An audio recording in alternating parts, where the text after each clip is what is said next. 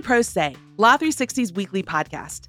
I'm your host, Amber McKinney, and I'm here with my co-hosts, Alex Lawson. Hello, Amber. Great to be back. And Haley Knopf. Hey, Amber. Hey, Alex. I am so happy to be here this week. I was off last week, and I have a couple things I want to clear up right off the top. Okay. 2 weeks ago, Alex, when you were out, Haley and I had an offbeat segment about these connect the dots art things for the Supreme Court to put together that was sent by an art collective. Mm-hmm. And I was sort of running down a bunch of lists of this one was sent to this judge specifically or justice specifically, and this one to their clerk and blah, blah, blah. And as I'm bumbling around, I think I name dropped Scalia in that segment. Oh, well. Oh my That is gosh. incorrect. I mean, I didn't even notice. yeah, I didn't notice That's at the time. probably more concerning than you accidentally saying that. My brain just is fried, I think. So many justices. He looms large in the jurisprudence, so maybe that's it. But just wanted to say, yeah, I heard it, listeners. I heard it on the listen back, and apologies. It's not like you said he wrote back or something. No, I didn't. Someone could send him something. I mean, if you want, it's not going to get there. He's no longer with us. Send it with a psychic or a medium of some sort. Yeah, apologies for doing that. I think I was probably thinking about Alito, and out Scalia's name came out of my mouth. The other thing I wanted to comment on was last week, you guys talked a little bit of Oscar stuff and brought up the movie Elvis and how they really omitted the legal drama. Yeah. And I just wanted to say, I agreed with you, Alex. Didn't love that movie and loved it even less when that was the outcome. That's what I'm saying. And that happens a lot. We talked about last week. To some people, that's like the least interesting part. And that's just not the way we approach this stuff. No. So I'll just re-up that note to Hollywood. Very much the most interesting part. Definitely. So now that I've flogged myself for saying something wrong, we've now said Hollywood's done something wrong. What are we getting right in this show? What's coming up later on? Well, you won't be surprised to learn that this week we are all about Silicon Valley Bank. I had the distinct pleasure of talking to our senior banking reporter, Jon Hill. He has been on the show many times before, and he is covering this front to back, as well as the rest of the team here. But Jon and I went over kind of the high points of what you need to know about how the bank got in this position, whether there's like a bank contagion, and what we can look for next as the government has now stepped in and tried to kind of get everybody, back under control with Silicon Valley Bank and all that fallout. Talk, of course, the legal litigation angle. So definitely stick around for that. Jon really knows his stuff. Yeah, I love when he comes on the show. He makes this banking stuff that is so confusing to me sometimes seem really easy to follow. So looking forward to hearing that. Certainly. Well, I'd like to turn now to one of my favorite subject areas, which of course is employment news. And I want to talk about something out of California. There's a voter-approved ballot measure in that state called Prop 22. People probably recognize that name.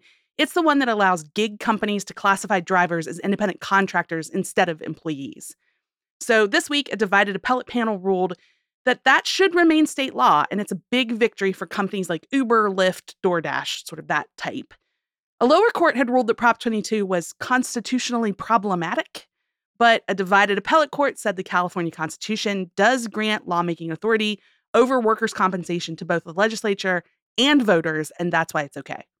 I gotta say, as a Californian, heard about Prop 22 for however long before that election. Years later, we're still talking about it. I shouldn't be surprised, but... Yeah, but you shouldn't. It's a big deal. And Yeah. The proposition, you're right. The timeline's long. It was passed in November of 2020 with about 58% of the vote. And as I said, it allows the likes of Uber and DoorDash and that kind of company to hire drivers to do things like ferry passengers or food deliveries, but to avoid paying them for things like health insurance and business expenses.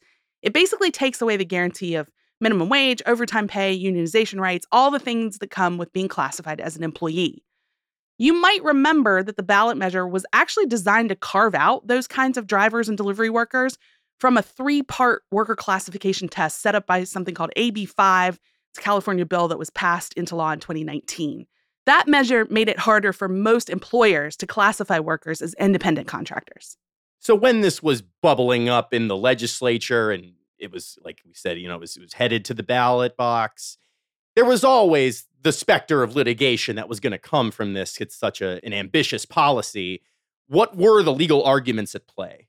Yeah, this is interesting because it's not really about whether Prop 22 is, in fact, good policy. There's lots of debate about that. But the legal arguments here are over whether Prop 22 infringed on the legislature's authority to enforce workers' compensation laws. The appellate court said that the California Constitution doesn't give the legislature exclusive authority over those kinds of laws, but instead it gives it to both the legislature and also to voters. The majority also rejected claims that Prop 22 violated a single subject rule, and that basically says that ballot initiatives must be limited to one single subject. They said this one passes muster, it's okay. The majority did agree with a little bit of what was challenged here.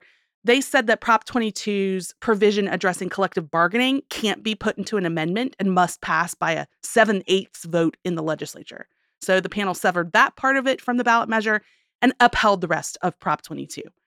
There was also a lengthy dissent here where one of the appellate judges just flat out disagreed and found that the lower court was right in that judge's opinion, and that lawmakers are the power in California that should be deciding what to do with these workers' compensation type laws. What are people saying in the aftermath of this? That it's not over, basically. Okay. Haley, you're in for it for a little longer. So Max Kuttner on the Employment Authority team wrote a feature about a bunch of reactions here, and attorneys pretty universally predicted that the fight over this is likely to continue to the California High Court. Overall, this is viewed probably the way our listeners would expect it to be. The workers' advocates and unions are frustrated by the ruling. The California Labor Federation characterized it as the court standing with powerful corporations over working people. But of course, the gig companies and the business community more broadly paint a very different picture. They say it's a victory for app-based workers and that millions of California residents voted for Prop 22, so it upholds their vote. Again, attorneys are predicting all this could wind up at the state high court. It's a hugely impactful issue. It's drawn tons of attention. And court watchers agree this one's likely to also catch the interest of that court for a final resolution. Yeah, this is a really big one. I mean, I'm playing the weary Californian part here, but I am Haley, excited. Laboratories of democracy. You're going to have to hold on to see how this really pans out. That is the plight. Democracy. Come on. That's the plight of Californians, that often things move pretty fast out there and the rest of the nation watches. I think that's true here, that other states have been seeing this saga play out and are kind of bated breath about where we finally land with this. Yeah, it's a good one to keep our eyes on for sure. Let's turn now to a big abortion case out of Texas that's making headlines this week. This is, of course, the case challenging the FDA's more than 20 years old approvals for commonly used abortion drugs. And there was a key hearing this week on whether that suit was brought too late. That was essentially the big question there. Now, this is a really interesting case for a few different reasons. For one, this drug was approved so long ago.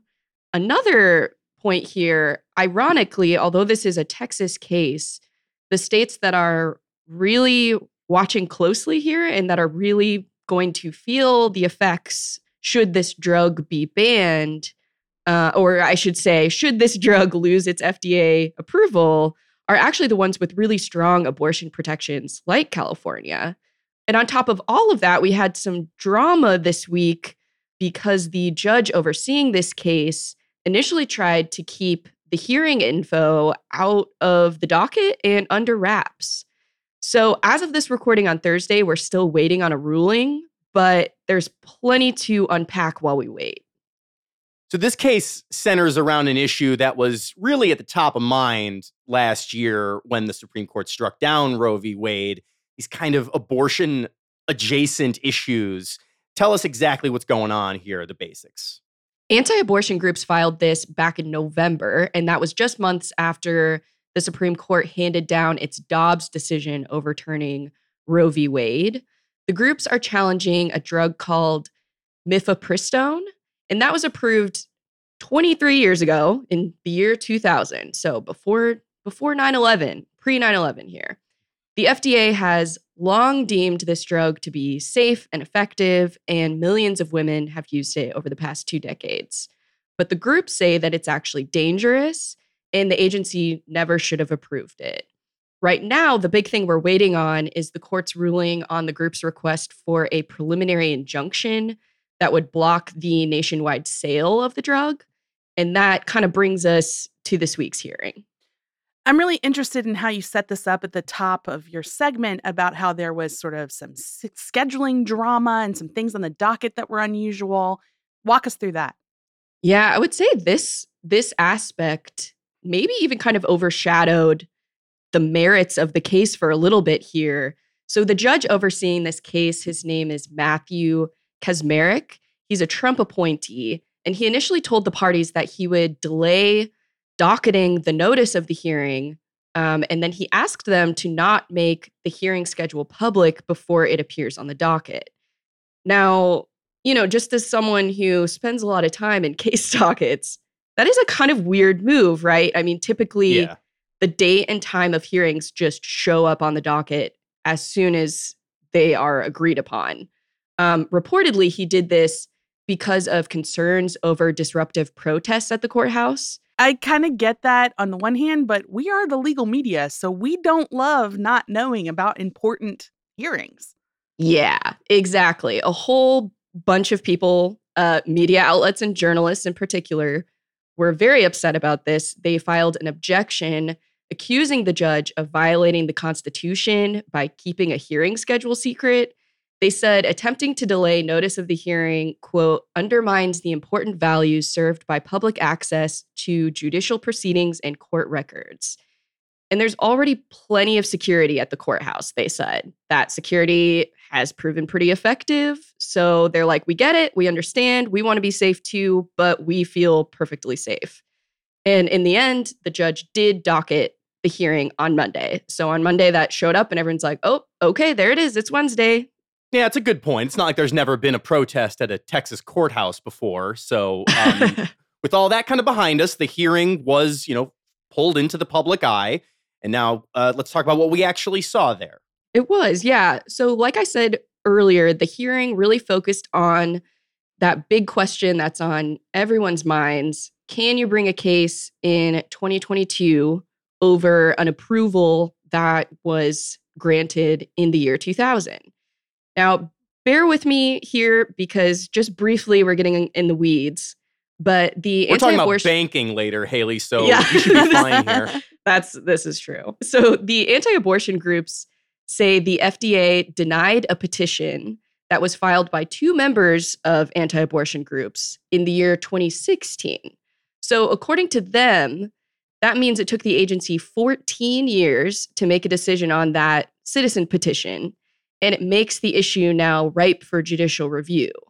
But the government argued at this hearing that the groups had several years to remind it about that petition, but they intentionally waited until after the agency finally denied it so that they could then challenge the decision in court. This is a hilarious timeline about how government works and how these things make their way through the system. But let's actually turn to the merits now that we've sort of gotten that procedural stuff out of the way. You said this case could impact the ones that have more robust abortion protections. Can you explain why that is? Yeah. So before we get into that, it's important to note that more than half of abortions in the US happen using these medications as opposed to a surgery.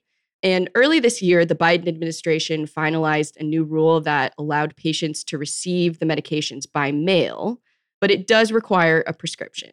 So the obvious effects of an injunction like this would be people who live in states that have already made it difficult or impossible to get an abortion now also, can't get these medications via mail. That's a very obvious one. But turning to states with abortion protections, a huge chunk of abortion providers there only provide these medication abortions. For instance, in California, more than half of our abortion providers only offer abortion services in this way, using this drug. So if the medication sales are halted, then more people are going to turn to surgical abortions. And that's going to put a strain on already strained clinics in these states because people are traveling across state borders to get abortions here. So, all of that is something that you don't initially think about when you think about this sort of limit to the sales. But it's also important to think about, time is of the essence here.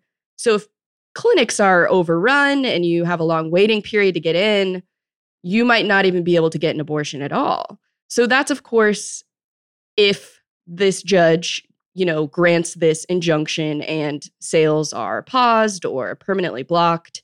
There are, of course, a lot of different ways this could go. We didn't have time to dive into all of the possibilities.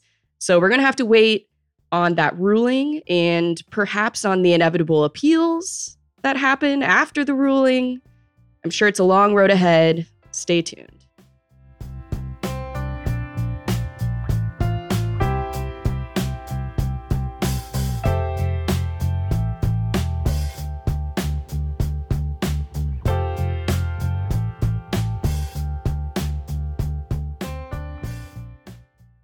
The swift implosion of Silicon Valley Bank has sent shockwaves across the economy as politicians, regulators, and SVB customers grapple with the largest bank collapse since the 2008 financial crisis. The government has now stepped in, hoping to restore order and snuff out the budding fears of another banking calamity. Here to talk us through SVB's failure and what it means for tech, finance, and the economy at large is Law 360 senior banking reporter Jon Hill. Welcome back to the show, Jon. Thanks very much for having me. I wish it were under better circumstances. Well, this is right up your alley, and this is great because we are not finance heads on the show, and that's why you're here. And, it's been just a shade under a week since the bank went under. We've heard lots of talk of bank runs, illiquidity, insolvency, woke banks, very, very spooky sounding stuff. And I think it's important to let's start in plain terms. Tell us exactly how we got here with Silicon Valley Bank. So it's probably helpful, I think, first to put the bank in some context. This was, as its name might suggest, a very important bank for players in the Silicon Valley area. The tech industry, tech startups in particular, and the companies that invested in them. So venture capital firms, private equity firms. And what that means as a result of that is that the tech industry's growth kind of helped fuel the bank's growth. So, you get this period leading up to today where you have several years of booming growth in the tech industry. It becomes very flush with cash, particularly during the pandemic. And so you have a lot of money sloshing into the bank. So you, as a normal bank would, you put that money to work. And what SVB did is they invested it in government securities, mortgage bonds, longer term investments that they think are going to pay off for them. That's what a bank is supposed to do. The problem, of course, is that inflation hits. And last year in particular, the Fed starts raising interest rates really fast, really high. And what that does is, two things. First, it cools off the tech industry. So suddenly you have these companies that were doing well before that are maybe doing less well. They're drawing down on what's in the bank. And so you sort of have this tide of deposits that starts to flow out. At the same time, higher rates means the investments that the bank had made are actually lower in value. And so as SVB needs to kind of raise cash to pay back its depositors, it's going to need to start selling some of these securities. At the time, of course, when they're less in value, that means that the securities are going to raise less cash. So it's going to be, you have to sell more of them. And then you also have to recognize that loss on your books. So in the end, what we have coming up to the past really couple of months here is this period where the bank is kind of liquidating its portfolio and suddenly having to start telling people that it did so. So people are realizing actually the bank is in not very good condition. It's at least a lot weaker than they thought. So then by last week, this really comes to a head where the bank is kind of starting to get into a death spiral, and it's trying to reassure people that it's okay. It's trying to raise capital. It hires an investment bank to try to help it do that. It's not really working out. And in the meantime, what you've got is this sort of whisper campaign starting in Silicon Valley among tech entrepreneurs and their investors telling them, you guys got to get out now. So there are these people trading messages on Slack, on Twitter. They are rapidly trying to exit and head for the exits. And then you get a very classic situation, which is a bank run. If you've ever seen It's a Wonderful Life, it's really the same thing. You've got a lot of these angry customers who want their money back. They want out of there as fast as possible. But that, of course, traps the bank in this sort of untenable situation to where you get to Friday and the bank has to be taken over by regulators. And that's a good place for us to pick it up again, because it has been a while since 2008 when the government was taking over several banks, but they've stepped in here. Remind us exactly what that process looks like. I know it involves the FDIC and creating sort of new entities that are meant to protect deposits. What do we need to know about that process? Yeah, so the FDIC here is really a key player. Have you ever seen that TV show from a few years ago, Hell's Kitchen with Gordon Ramsay? Yeah, of course. It's sort of like that. When a bank gets in a really bad situation, they have to bring in the Gordon Ramsay, the FDIC, to say, to shut it down. It's got to be taken over. Regulators show up on the doorstep. They basically have to turn everything off and turn it back on again to make sure that the bank doesn't fail and then hurt a lot of basically innocent people in the process. So the FDIC does this kind of in a few ways. I think the most typical way, or at least the ideal way that the FDIC wants to do, is to minimize disruption and to minimize the cost of the cleanup. So what they like to have is a buyer, a healthy bank really, already kind of lined up in advance to come in, purchase the bank so that they close it down on a Friday afternoon, and then by Monday morning they're ready to open it back up. And it's got a new owner and everything is back in business. And ideally, it's a smooth transition for the customers. And no one loses any money or at least a very little amount of money. And it tries to be as smooth as possible. The other way is it's to be a little bit messier. And that's really when you have a bank that is in such bad condition that it fails so rapidly that regulators really don't have time to go finding buyers. And in this case, what the FDIC does is it sets up a bridge bank entity, which is sort of like a temporary bank that they move all the deposits from the bad bank into. And they use this to pay back the depositors. So they get their insurance claim. And then the FDIC starts to kind of sell off the carcass of the bad bank piece by piece. It's sort of a liquidation process. That's costlier for the FDIC. It can be costlier for the bank's investors and their uninsured depositors, importantly, and their creditors and so on. But that's really not the way the FDIC likes to work. And in this case, you kind of saw them take that latter route. I mean, this was happening all on Friday morning. Remember I said before, they try to do this on a Friday afternoon. Yeah. So Friday morning means that you have a lot of these companies that were customers of the bank that are trying to make payroll that day. They might have bills to pay. You've got the market still open. And so in the process of coming in and taking over SVB, the FDIC sends this signal that the situation's pretty bad. And the particular structure they used to set up meant that they were only going to be moving over insured deposits. So the uninsured depositors in the bank were not going to get paid back. So they didn't have a buyer ready, and the uninsured depositors might take a loss. That's really all you need to start a panic in the banking industry. And as we saw over the weekend, it got kind of hairy there. Yeah, and that brings us to the next question, which is probably top of everyone's mind, whether you're a company or just a person with some money in a bank. Is this going to set off some huge domino effect of bank failures? It's like I say, it's raising ghosts of 2008. I mean, is that something we have to worry about here? Well, when SVB went down on Friday last week, I mean, that really was the core fear of a lot of bank investors. You saw banking stocks battered that day. And importantly, depositors, bank customers, not really at SVB in this case any longer, but at all the other banks that sort of looked like SVB. And importantly, SVB, I mentioned the tech industry before, they're very concentrated in the tech industry, but they also had another kind of unusual factor about their business, which was uninsured depositors made up about 95% of their deposit base. Now, FDIC, as I mentioned before, they pay back insured depositors, and the limit on that is around $250,000 per account, and it gets a little complicated, but basically $250K is the limit for coverage. Uninsured depositors are everything over that. So many companies, their bank accounts are not fully covered by FDIC insurance, which means they are exposed to a potential loss if their bank fails. So if you are another bank customer in a different bank and you're watching what happened at SVB, you're thinking, is my bank about to go under?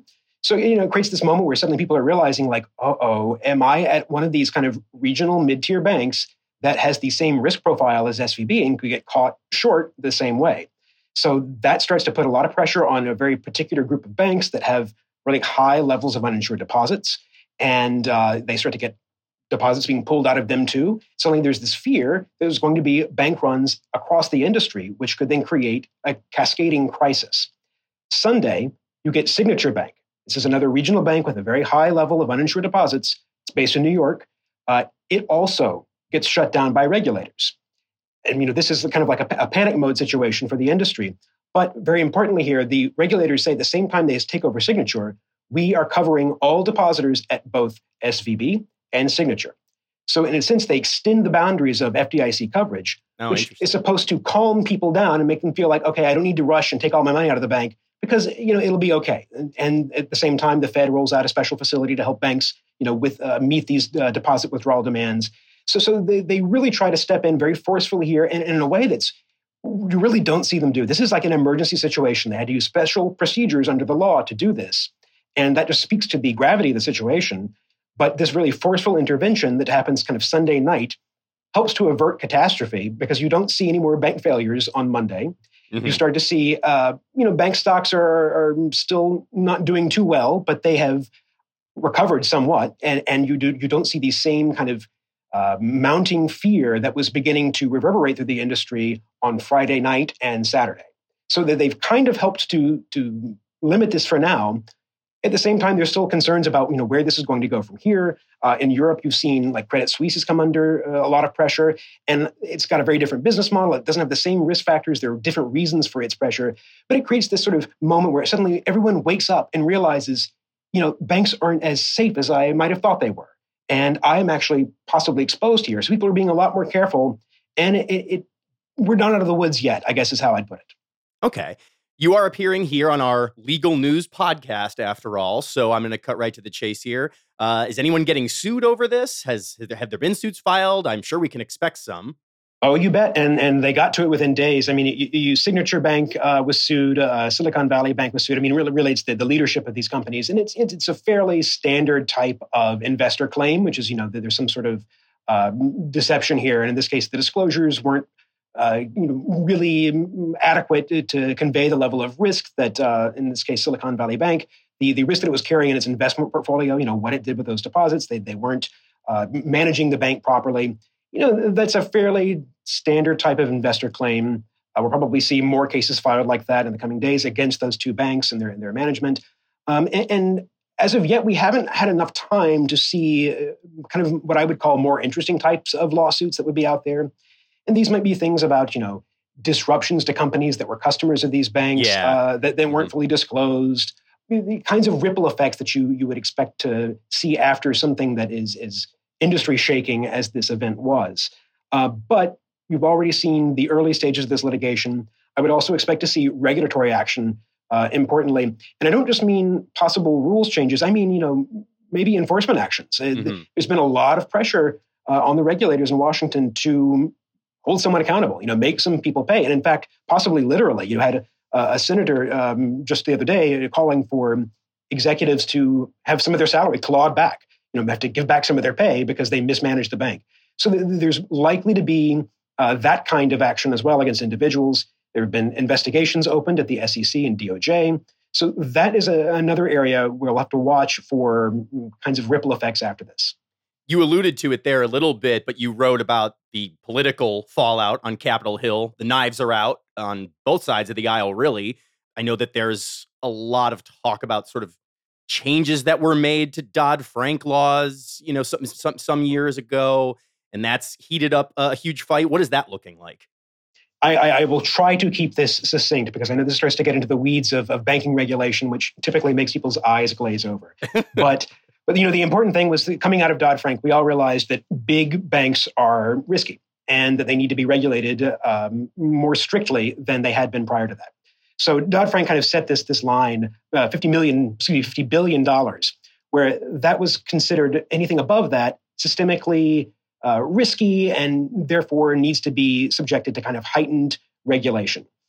This went along for a number of years, and there were concerns in the industry about how maybe overburdensome this was to certain banks in the kind of the lower end of that range. They shouldn't be regulated like the big heavy ones. So what happens in 2018 is you get some changes to that through a law called the Economic Growth, Regulatory Relief, and Consumer Protection Act.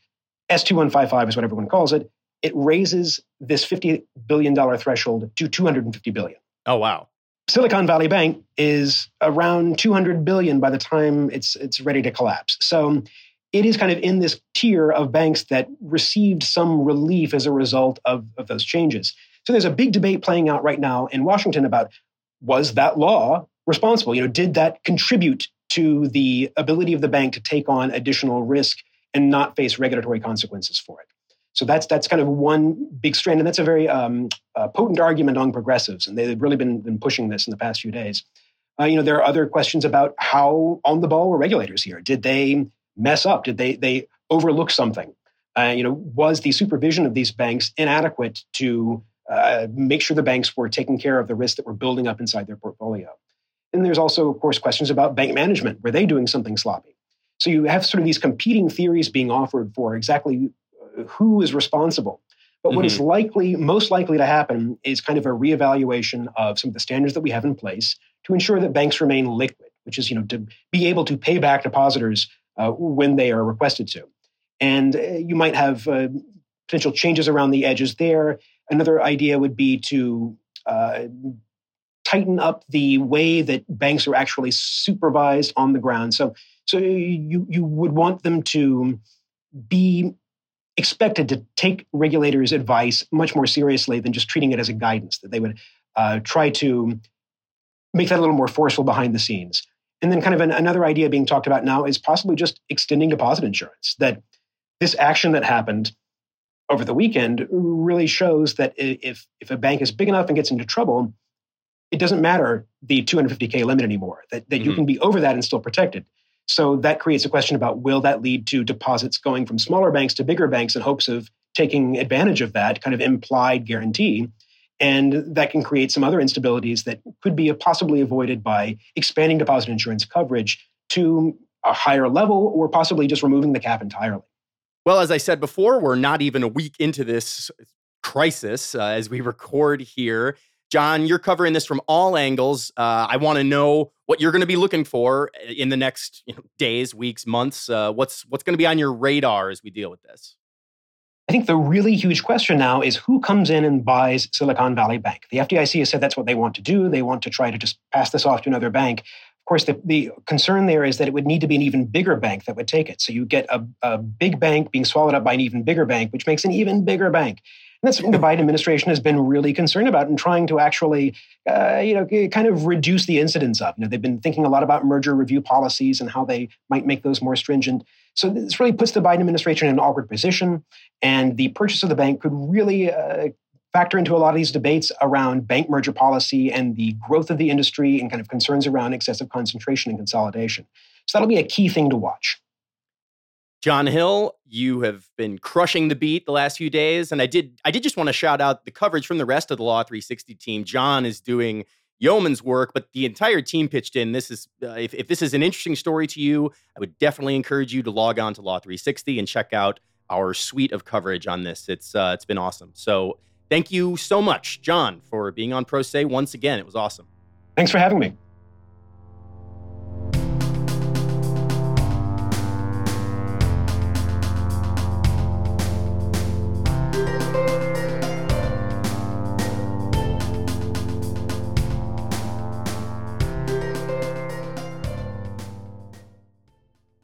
We like to end our show with something offbeat, and all I've been thinking about for the last, couple of weeks or 10,000 years, hard to say, is Bravo and the latest Scandival. Haley, are you ready to talk about it with me? I'm clearing out here, by the way. Said this before we started recording the segment. My fine co-hosts have the floor. Go. Okay. It really took a lot of restraint not to force Alex to talk about Scandival with me last week while you were gone, Amber. So I know. It's just top of mind. Okay, so for the people who are more in Alex's camp and are not heavy Bravo watchers, what the heck is Scandival? It's a cute name for a scandal involving Bravo celebrity Tom Sandoval and two of his co-stars on the show Vanderpump Rules. So, for the uninitiated, the brief description is that Tom Sandoval has long time on the show, had a girlfriend, Ariana. They have been living together. They own a house together. Own a house together. An established couple in the show. I would venture to say a beloved couple. Yeah. Turns out one of the co-stars, named Raquel, then we've also learned her real name's Rachel, so maybe I'll call her Rachel throughout. She had an affair with Tom Sandoval for months and months, and it just came out in the middle of them finishing up the current season. So cameras started rolling again, and everybody's weighing in on Scandoval. So that's the backdrop of what I want to talk about today.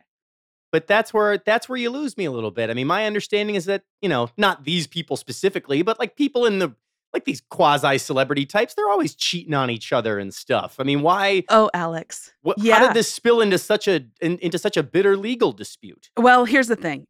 Yes, I want to get to the legal part. That's obviously why we're talking about it on Pro Se. But just to answer the base question, almost everyone on Vanderpump Rules has had an affair with almost everyone else. Sure, it is a staple of the show.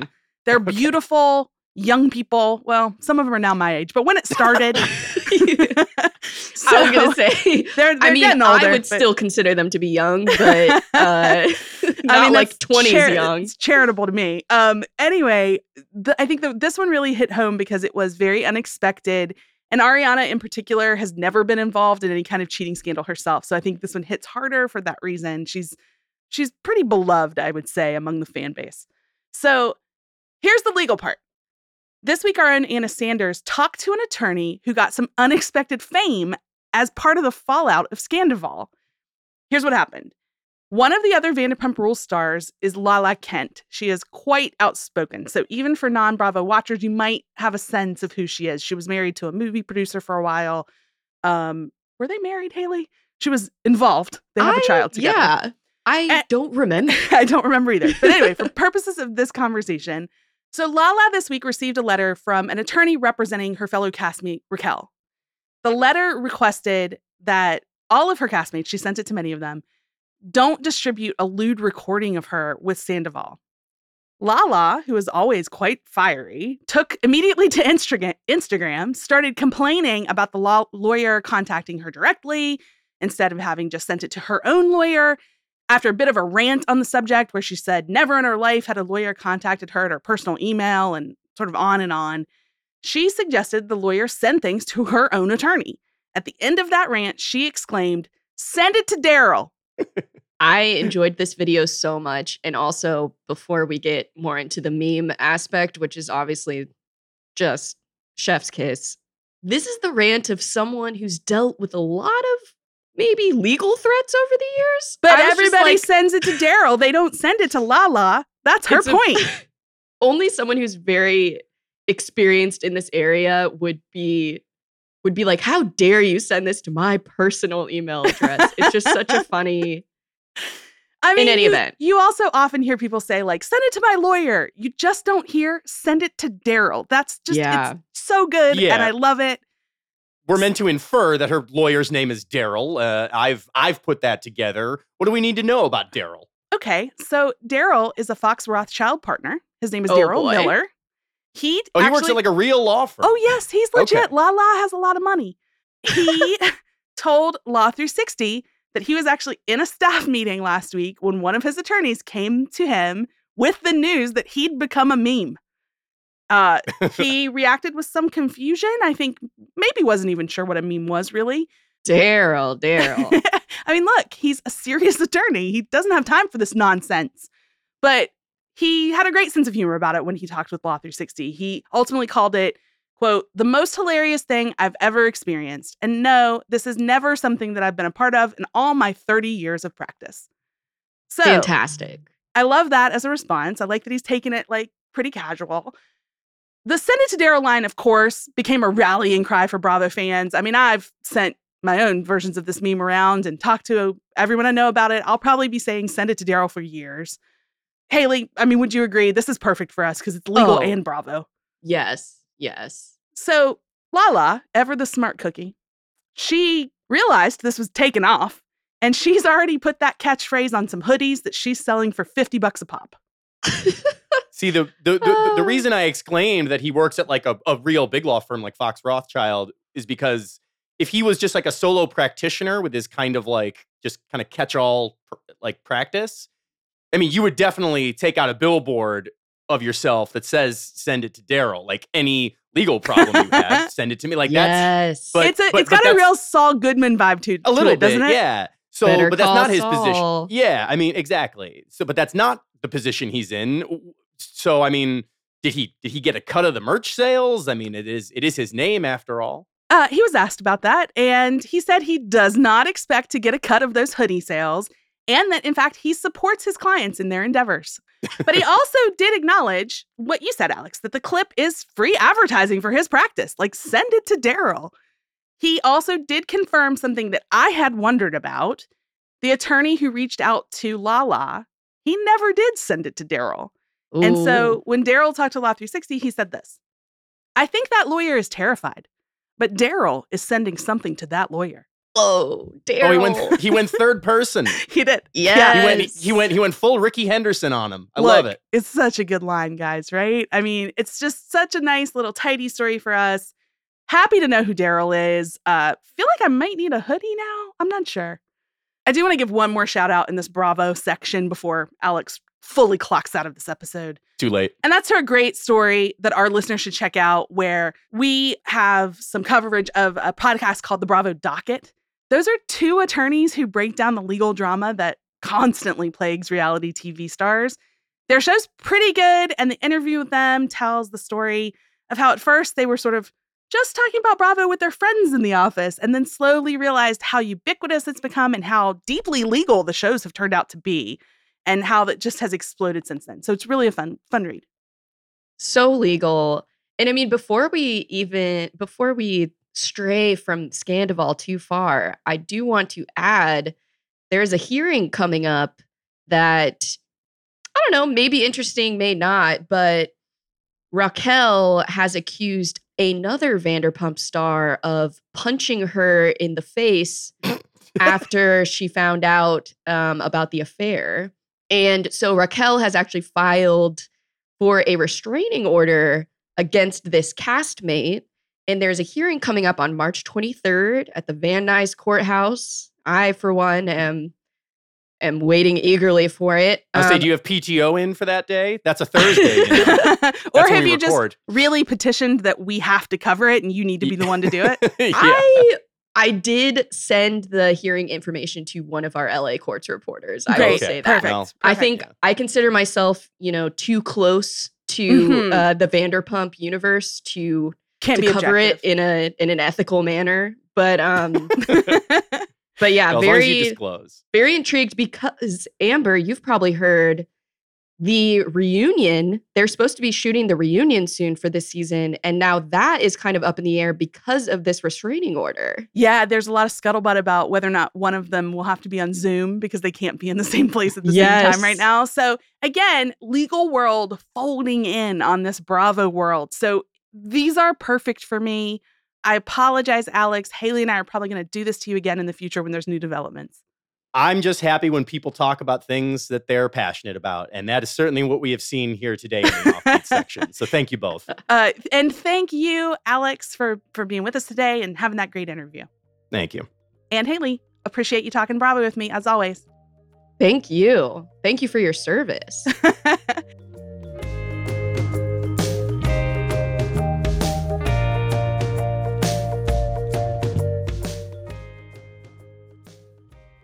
I also want to thank our producers, Kelly Marcano and Stephen Trader, our guest this week, Jon Hill, and our contributing reporters, Jess Krochtangle, Lauren Berg, Max Kuttner, Emily Sawicki, and Anna Sanders. Music for our show comes from Silent Partner and Kelly Marcano. If you like Pro Se, we'd love it if you left us a written review, 5 stars, that helps other people find our show. And if you want to read more about anything we've talked about and keep up with all this Bravo news, we got some coverage there too. Check out our website. It's law360.com/podcast. Thanks, and see you back here next week.